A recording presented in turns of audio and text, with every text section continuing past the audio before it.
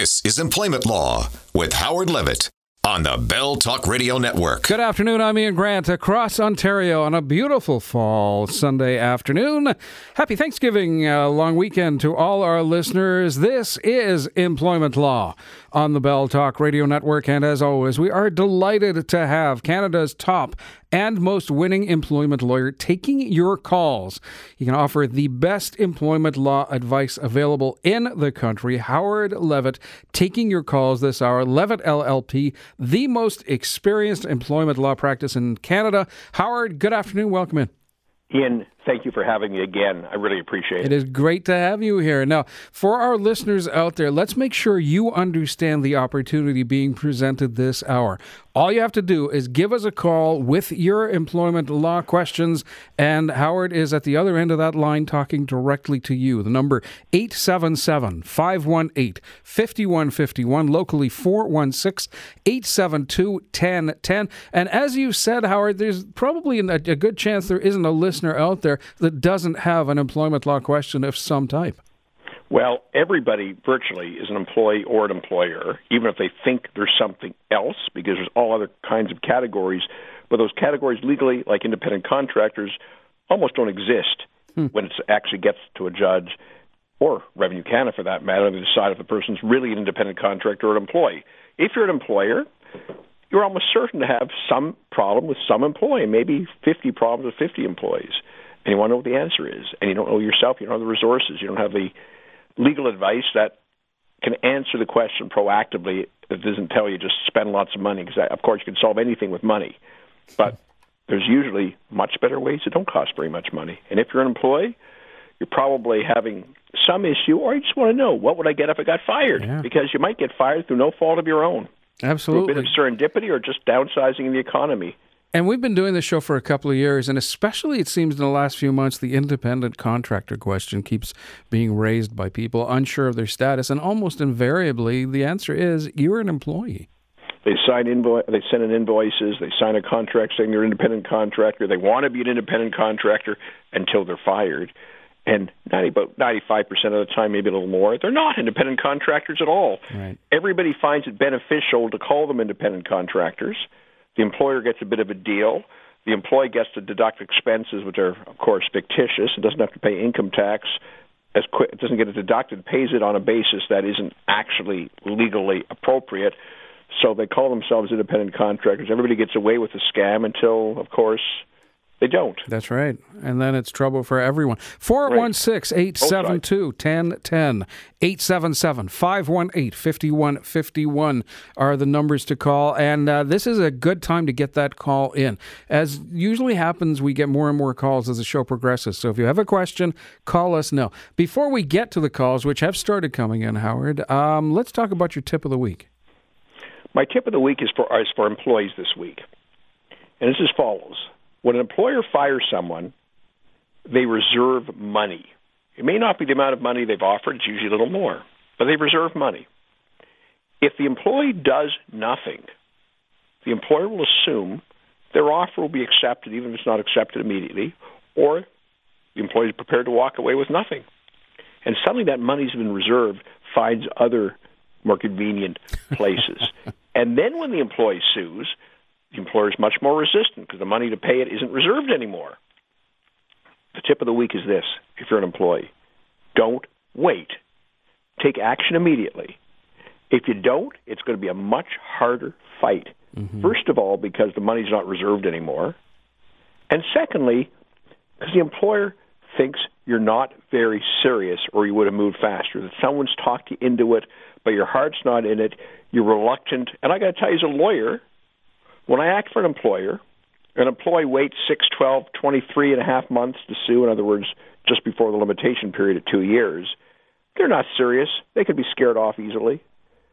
So don't wait around. Because the limitation period is 2 years doesn't mean you should wait 2 years. Move quickly with your rights. Lena, and similarly, if you've been constructively dismissed, in other words, if your terms of employment have been changed, you've been demoted, you've been transferred, you've been moved to another location, you've been abused at work, if you don't move quickly, you have no rights at all, because that's called condonation.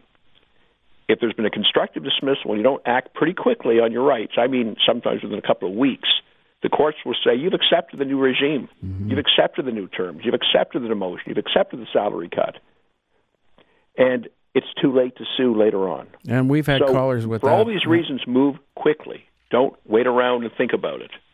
Lena, we will get to your call. I want to get one thing in quickly because it is something that also comes up a lot with callers, which is when they say on the you open the manila envelope and right there on the bottom of the form that you're asked to sign, it says this has to be signed by 12 p.m. on Friday. How serious is that deadline? Oh, it's not serious at all.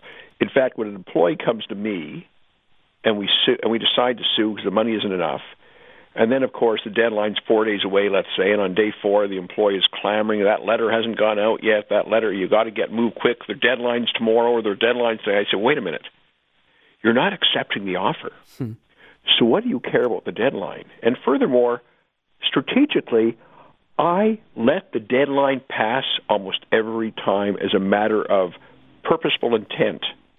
I want the employee and the employer to know, particularly the employer, but I want the employee to understand what we're doing. By not meeting their deadline, we're saying to the employer, you're not in control anymore. We don't care about your deadlines. That's psychologically a very powerful point to make. So don't worry about the deadlines. If they're prepared to offer you 6 months' pay, let's say, and the deadline passed, they're still prepared to pay you 6 months' pay. They're offering you 6 months' pay because they know they owe it to you, or maybe much more than that. Deadlines are almost always irrelevant. 416-872-1010 locally is the number.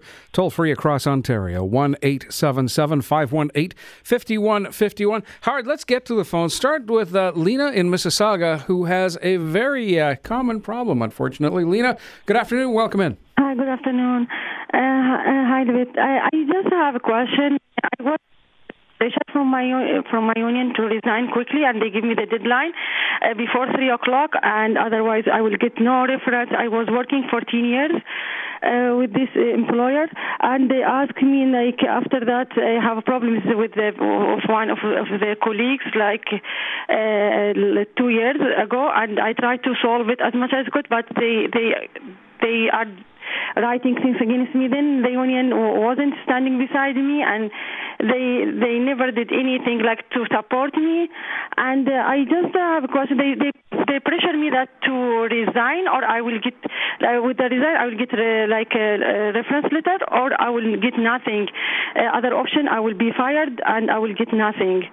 Then she asked me like to resign before 3 o'clock. She called me like 1 o'clock, and it was like really like by the time I reached home, it was I read the email, and I said, okay, I resign. She said the time is racing and against you. You have to. Okay, Lena, hang on a sec. Let Howard speak here. Howard. Okay, you say she. This is the union was pressuring you to resign? Yeah, I just under pressure. So you resigned? I didn't resign. Then after Lena, did you Lena? What I did is wrong. Good grief, Lena. Did you resign, Lena? Hang on a minute, please. Sorry. Did you resign? Yeah, I emailed resign, but after that, a few hours, I just thought about it. I said, with this, I will not get nothing. And the other option, I can withdraw my resign. I sent them email to withdraw my resign. Okay. Do I have I have legally the right to withdraw my resignation? Lena, you gotta give Howard a chance to answer your questions. Or ask questions. Did they offer you severance pay in return for resigning? Sorry, can you say it again? Did you get any money, any severance for resigning? No, I didn't get any. You got nothing. Okay. Well, let me start with this unhappy fact. You are represented by a trade union. You basically have no rights anyway. If you had not done what they said, and you'd have obviously been fired, if they're telling you to resign, obviously the ultimatum is that you'll be fired otherwise, quite apart from the reference, then the union is really telling you they're not going to grieve on your behalf, and you would have got nothing. So you're really under a terrible situation, because if you're an employee who's unionized, you cannot go to a lawyer and sue for wrongful dismissal. In fact, wrongful dismissal doesn't even apply. And if the union doesn't act for you, the chance of going to the labor board, which is your only recourse, to go against the union to force them to take your case, the statistical probabilities of that being successful is less than 1 in 100 under a study that's been conducted of cases against unions. So you really have no recourse. And if you don't do what the union tells you to do, and sometimes you get lawyers threatening to sue the union, and that might get the union to move. I've done that on occasion for employees. But generally, you're resourceless and recourseless. You have no real prospects of success. So I can't tell you in your circumstances. You've already resigned. You try to withdraw it. The realistic prospect is of the union then turning around and grieving for you is probably less than none. Sorry, Lena. So yeah, I can't help you, Lena, because it's too late and because you're represented by a union. If you were not represented by a union and the employer said this, it's a whole different story. Yeah. Because, first of all, a forced resignation is not a resignation at all. So you could sue for wrongful dismissal anyway. Got to take a break, and we'll pick this up on the other side. You're listening to Employment Law on the Bell Talk Radio Network. Lines open this afternoon, 416-872-1010. Across Ontario, 877-518-5151. He is internationally recognized as the leader in the area of employment law and wrongful dismissal. Howard Levitt, the most experienced labor lawyer in Canada, taking your calls this hour right here. You're listening to Employment Law with host Howard Levitt on the Bell Talk Radio Network. And we are across Ontario this afternoon. I'm Iain Grant. Thank you for joining us. AM 800 CKLW, the information station in Windsor. News Talk 1290. CJBK in London. In-Depth Radio. News Talk 1010 in Toronto. And News Talk 610 CKTB in St. Catharines. Thank you for joining us this afternoon. Internationally recognized. He is the leader in the area of employment law and wrongful dismissal in Canada. Howard Levitt taking your calls this hour. Toll free across Ontario, 877-518-5151. Locally here, 416-872-1010. Howard, the caller we just had, Lena, just before the break, it sure helped illustrate the difference between the protections afforded to a union and a non-union employee. It's defenseless against the union's predations. That's the reality of it. And they could have pressured into an entirely unreasonable situation legally, and essentially she's without recourse. There's a technical defense, a complaint to the Labor Relations Board if the union seemed to be acting arbitrary, discriminatory, or in bad faith, to use the language of the Labor Relations Act. But in fact, statistically, the chance of success is less than 1 in 100. Yet, if she's forced to resign in a non-union situation, it's considered dismissal. When you're told resign or you're fired, that is legally a dismissal. The other thing is, even if she genuinely resigned without being pressured into it, the employer accepts it with alacrity. The courts allow her a reasonable cooling off period. So an employee who resigns in the heat of anger can come back to the employer a few days later, not much more than that, but within a few days, and say, I reconsidered, I want my job back, I acted tempestuously, I acted irrationally, I acted in anger, I don't intend to resign. I don't want to resign. And if they do that, it doesn't matter that the employer's already accepted the resignation. Legally, they're still employed. Wow. If the employer won't let them return to work, then they've wrongfully dismissed them at that point. So the employee has a lot of protections in a non-union context and almost no protections in a union context. People think somehow a union's giving protection. The reality is almost the opposite. So somebody on Friday that walked into their boss's office and said, you can't fire me, I quit, and walked out, they may not have quit yet. Well, they've quit, but they can come back on Monday and withdraw that resignation. Resile from their second thought. That's obviously not something that she has available to her.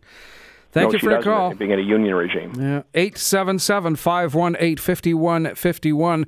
Locally, 416-872-1010. David is in Toronto this afternoon. Hello, David.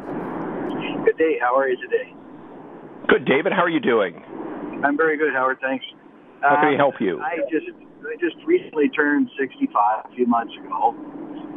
Nothing has been formally said to me, but I know I'm being kind of pushed towards the big retirement type of deal. By the way, there's no such thing as retirement anymore in Ontario. Well, that's why I'm talking to you, I guess. I know there was a similar call last week, and unfortunately, I only caught a tail end of it, and that's why I thought I'd be... well, we do have the internet. You can listen to the whole show again, but go on. Okay.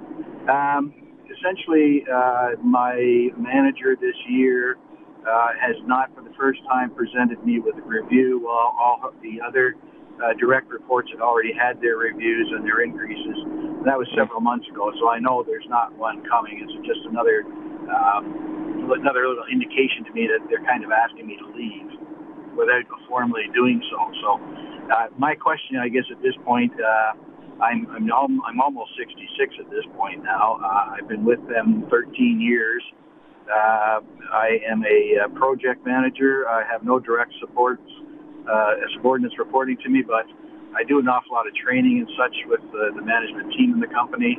I do a lot of analysis, and I do that kind of thing for them. My total compensation package is about $95K. Well, you know the whole drill, don't you? Well, I listen to you a lot. I love your show. Well, you've learned well. Your case is worth 16 months. At least 15 months, probably 16 months. If you've got good evidence that the reason they fired you, if they fire you, is because you're 65, 66, because of your age, then the court will give you more and arguably could even order them to take you back to work. Now, just understand this. You may say, I don't want to go back to a place that doesn't want me. The reality is this. If there's a court order returning you to work, along with whatever your back pay is at that point, then the company is genuinely going to give you even more money just not to go back. So that even exacerbates or increases the amount of money you end up with. So always ask for your job back in a situation like a human rights violation, such as this would be, that allows you to ask for your job back. Most situations of wrongful dismissal in non-union environments, you can't get your job back, but a human rights violation is one of those exceptions. So a simple wrongful dismissal, 16 months, at least 15, and if you have good evidence, or if they don't have a better explanation than your age, in other words, if they ever use the word retirement, you're golden, because that, of course, means it's about age, then you get more money and even the prospect of getting your job back. David, great call. Thank you very much. And a good reminder, Howard, to people, the podcast for the show available on the News Talk 1010 website at newstalk1010.com. And you can always go back and listen through and find answers to questions. But we also do want you giving us a call here at 877-518-5151, locally 416-872-1010. You're listening to Employment Law on the Bell Talk Radio Network. If you'd like to reach Howard at his office, by the way, his office number 416-594-3900, 416-594-3900, or you can get all the contact information at his website, 2tslevittllp.com. Easiest way, though, phone us now. A couple of lines open at 877-518-5151 or locally 416-872-1010. Canada's leading authority in employment law, Howard Levitt, is on the Bell Talk Radio Network. If you are trying to call the show and get a busy signal, you got to keep trying. Lines are jammed, but not only do people hang up, but as we go through callers, lines open up. So don't give up. Try calling 416-872-1010 across the province, 877-518-5151. I'm Iain Grant, joined by internationally recognized leader in the area of employment law and wrongful dismissal, Howard Levitt, taking your calls this afternoon. And Howard, just before the break, we were talking about the podcast being available at newstalk1010.com, where people can download it, listen in. It's fair to say, though, that one thing we've learned on this show, specific questions have very, very specific answers. So if people want the best advice, call and talk to you directly. Well, no people are the same, and no fact situation is the same. There's always a little bit of a difference or some other angle that might apply in one case but not in another case. There might be a different angle. 416-872-1010, 877-518-5151. Sandy is in Oakville this afternoon. Hello, Sandy. Oh, hi. I just have a quick question. I was given a letter indicating there was no cause, but I got a settlement, an agreed settlement between the company and myself. Yes. And part of that settlement was I was not to say anything about the company, and the company will not say anything about me. Yes. However, they have. And it happened after I left the company. I got into a car accident where a woman ran across a red light and totaled my car. So now they're doing the discovery. And during the discovery, the lawyer from the other side questioned me about things at the company. And some of it, I had no idea about it. So I'm wondering, are they allowed to do that? Are they allowed to give information to another lawyer about myself? Well, I don't know anything about your case. First of all, you say they agreed you wouldn't say anything about the other. Maybe you simply said they simply agreed that you wouldn't say anything disparaging or bad or negative about the other, and maybe what they said wasn't negative. So I'd have to see the agreement to see if it was breached. Secondly, there may have been a court order requiring your former employer to turn over the personnel file. Because traditionally, in a motor vehicle accident case, such as you're obviously involved in, the court will make orders requiring personnel files to be sent over to show, well, perhaps what your lost income was. So I don't know about that. And, of course, a court order will always supersede a severance settlement. But let's assume there's no court order, and let's assume that the settlement did cover they're not saying anything at all and they breached that. Well, there's two potential approaches. One is you could sue for your damages if there are any damages flowing from that, which there probably are not, but I don't know enough about the circumstance of your situation. The secondly is the question of whether it allows you to overturn the whole severance settlement and go back for more. But that assumes you didn't get enough the first time. Because if you got enough the first time, there's really nothing more to sue for. Most people don't get enough in their severance settlement, so probably you didn't get enough the first time. But again, what are your damages as a result of their doing that? And when I say damages in legal terms, damages mean actual economic loss. There's a whole lot of questions there, and I'm only giving a very general guidelines because I have to actually know about the circumstance of your case and read the agreement you signed and know exactly what they disclosed and know what cost it had to you, if any, to really answer your question specifically. But that's, for you and any other listener, that's the general approach a court would take and the general parameters of the answer. Thank you, Sandy, for your call. Let's keep going through. Lines are very busy, but if you keep calling, you will get through. 416-872-1010, 877-518-5151. Brian is in Mississauga this afternoon. Hello, Brian. Hi, Howard.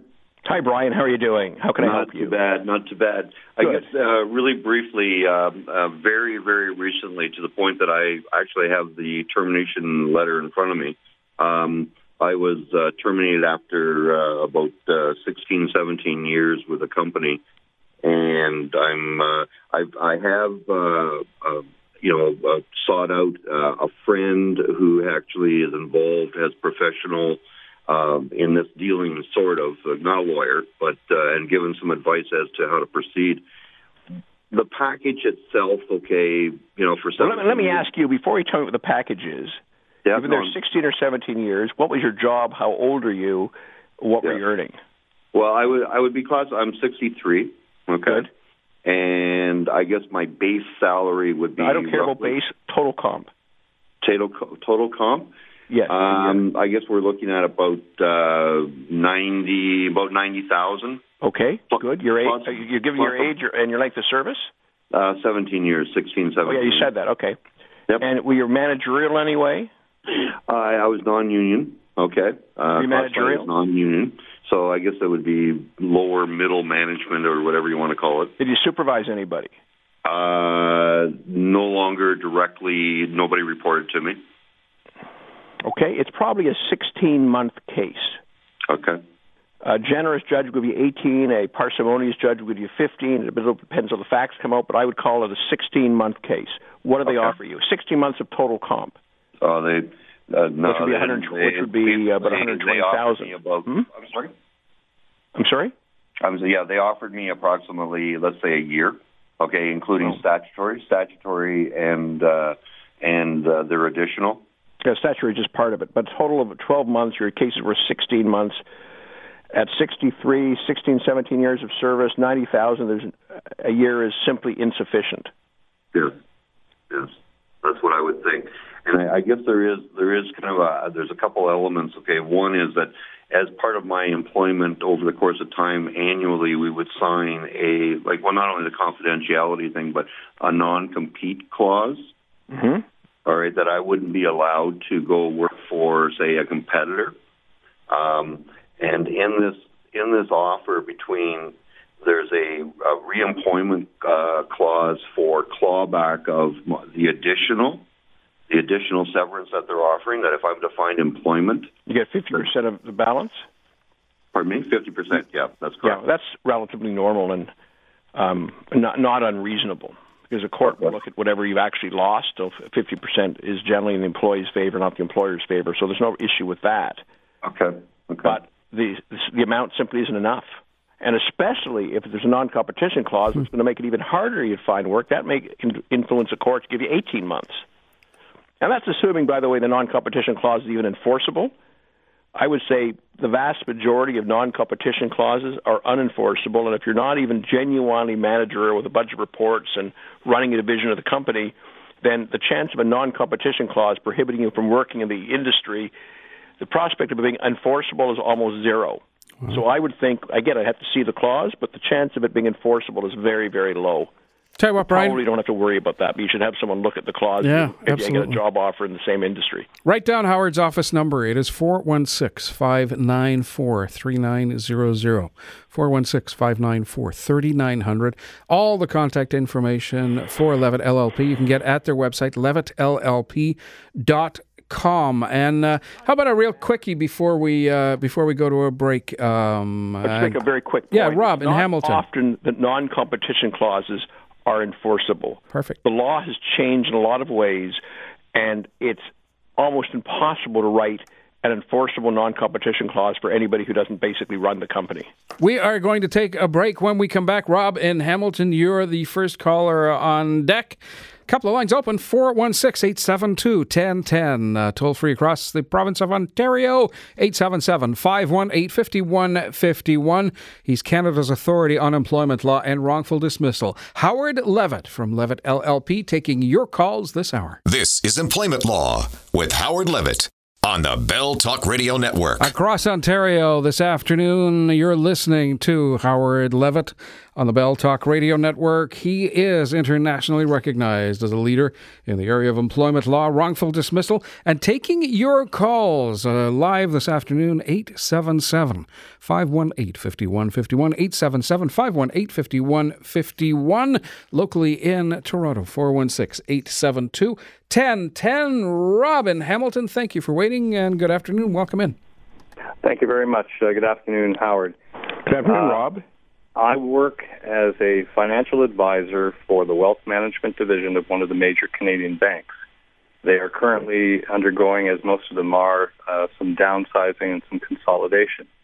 I am 59 and a half years old. I have one direct report, annual income, $200,000. My question is, if they were to fire me, can they do that if I were on holiday? Yes. Okay. Do they have to serve papers to me? Well, you can't be fired if you don't know about it, but they could always call you and tell you. It would be extraordinary for them to do that. I can't imagine the banks doing that, although CIBC's had a pretty checkered past in terms of inappropriate ways of firing people, but generally, and they've been reported by the courts, I'm not saying anything out of school, but generally speaking, they're going to call you in. They're not going to do it by phone, and they're not going to do it when you're away on vacation. Although there was a CIBC case some years ago when someone was fired through trying to access their CIBC bank machine, and they got a note, call in to office, and they were fired when they called in. Bit of a funny case, went all the way to the Court of Appeal, and special damages were awarded against the bank for that. But in any event, punitive damages. But back to your situation, hopefully the banks have all learned from that and related cases, and that won't happen. But could it theoretically happen? Sure. I'm only going to be out of the country and unavailable by email or telephone for 4 days. So it's highly unlikely it's going to happen while you're away. Okay, that's good. And by the way, if they're going to fire you, that would be great if they did it that way, because that would get you additional damages. Okay, that'd be kind of cool. And I have 22 years of service. Okay, so 22 years, $200,000. Do you say you were 59? I think you said you were 59. 59 and a half, yes. Well, it's getting pretty close to a 24-month case. I think you'd get 24 months.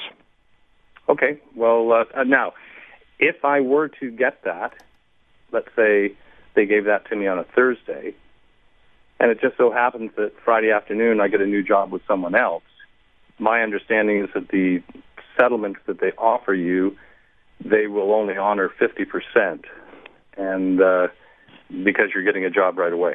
That is a function, of course, of what the offer is. I can't speak for what your offer is going to be. If that is CIBC's general package, and I think it is, then that will be the package. The problem is if they have a sense that you're going to get a job right away, they're going to be less likely to offer you very much at all. In fact, they're going to be likely to sort of wait a little bit before formalizing their offer and see what happens. But you're right. And if you have a job right away at the same remuneration package, even getting 12 months is a good deal. Okay, but if they do, but they generally speaking in our industry, they present you with a paper and they say this is what it is, sign it and you'll get the deal. Nobody ever signs, but they still go out and get another job, and then they settle for usually about 50 cents on the dollar, I think. Well, no, I understand how it generally works. I'm just saying that if you do get another job immediately, your bargaining power is dramatically reduced. So I'd be inclined, if you have that type of opportunity, in other words, you have an offer that's nascent and waiting to be taken, I'd sign the second I get it. Yeah, absolutely. Rob, thank you for your call. If you have a job, you may find that offer quickly disappear or not exist at all, or have it withdrawn before you've had a chance to accept it.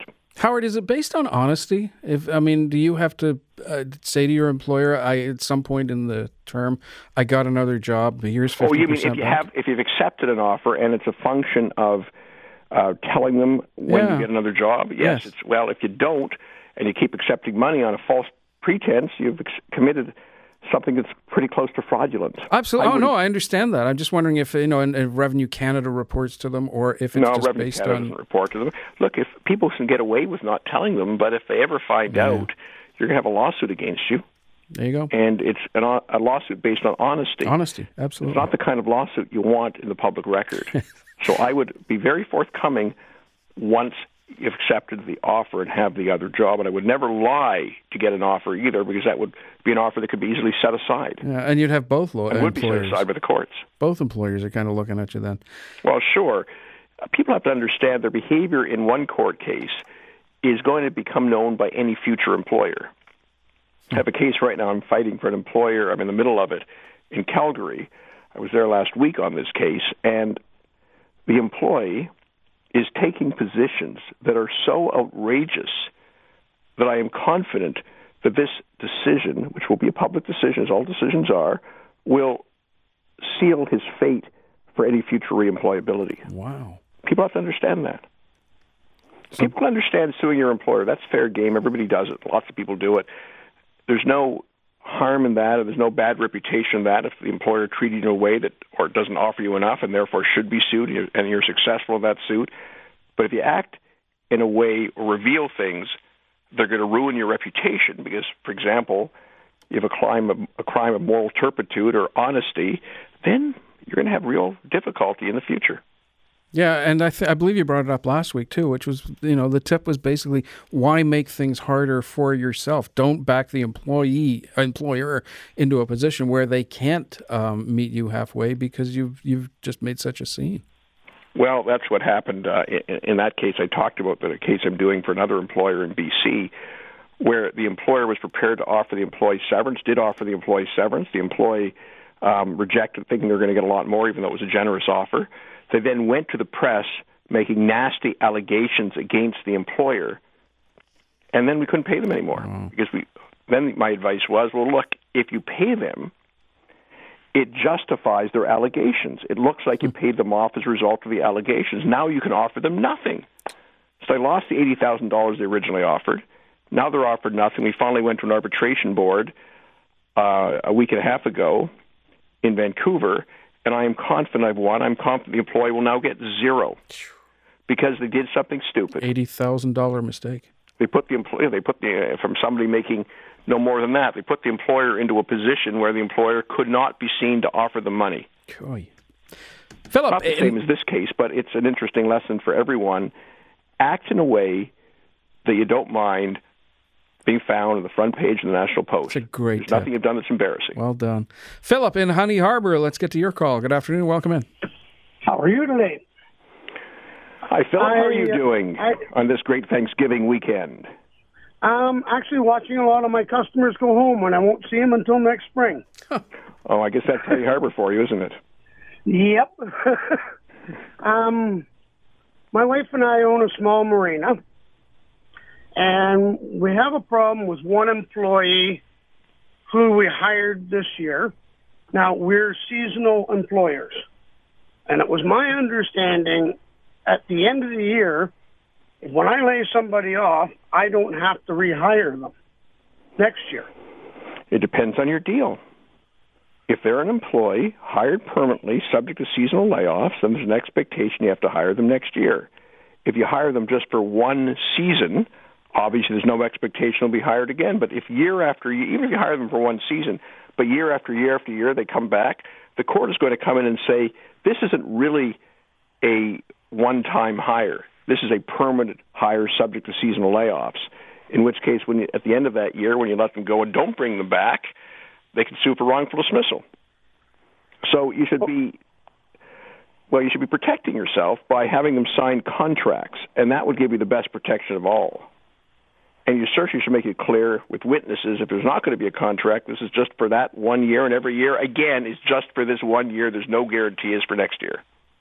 Yeah, well, sometimes I'm too nice of a guy.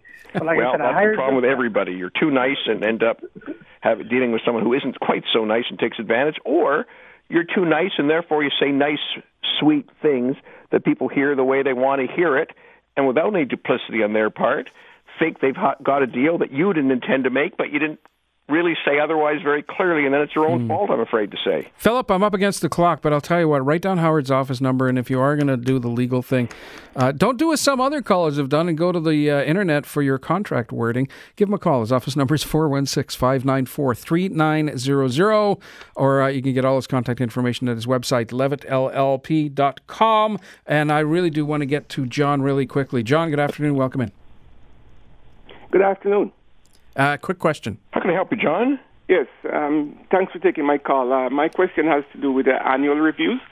After the boss calls you in and he gives his little speech, and then he puts a paper in front of you and asks you to sign it, are you compelled to sign it? No, you're not compelled to sign anything. Okay. But you've still received it, so I'm not sure that not signing is going to get you very far. What I would be inclined to do if I were you, my best advice is to sign it, but write down your response. So that's on the record, too. Great advice. Howard, I'm out of time. This was a great show. We are done. Yeah, we got a full board of calls. Oh, well. Yes. Call early. Next week, 1 o'clock. If you call at 1 o'clock as soon as you hear the news start, for what that's worth, and we'll get you on air as quickly as possible. Howard Levitt, thank you, and have a great happy Thanksgiving. See you next Sunday. Take care. Thank you.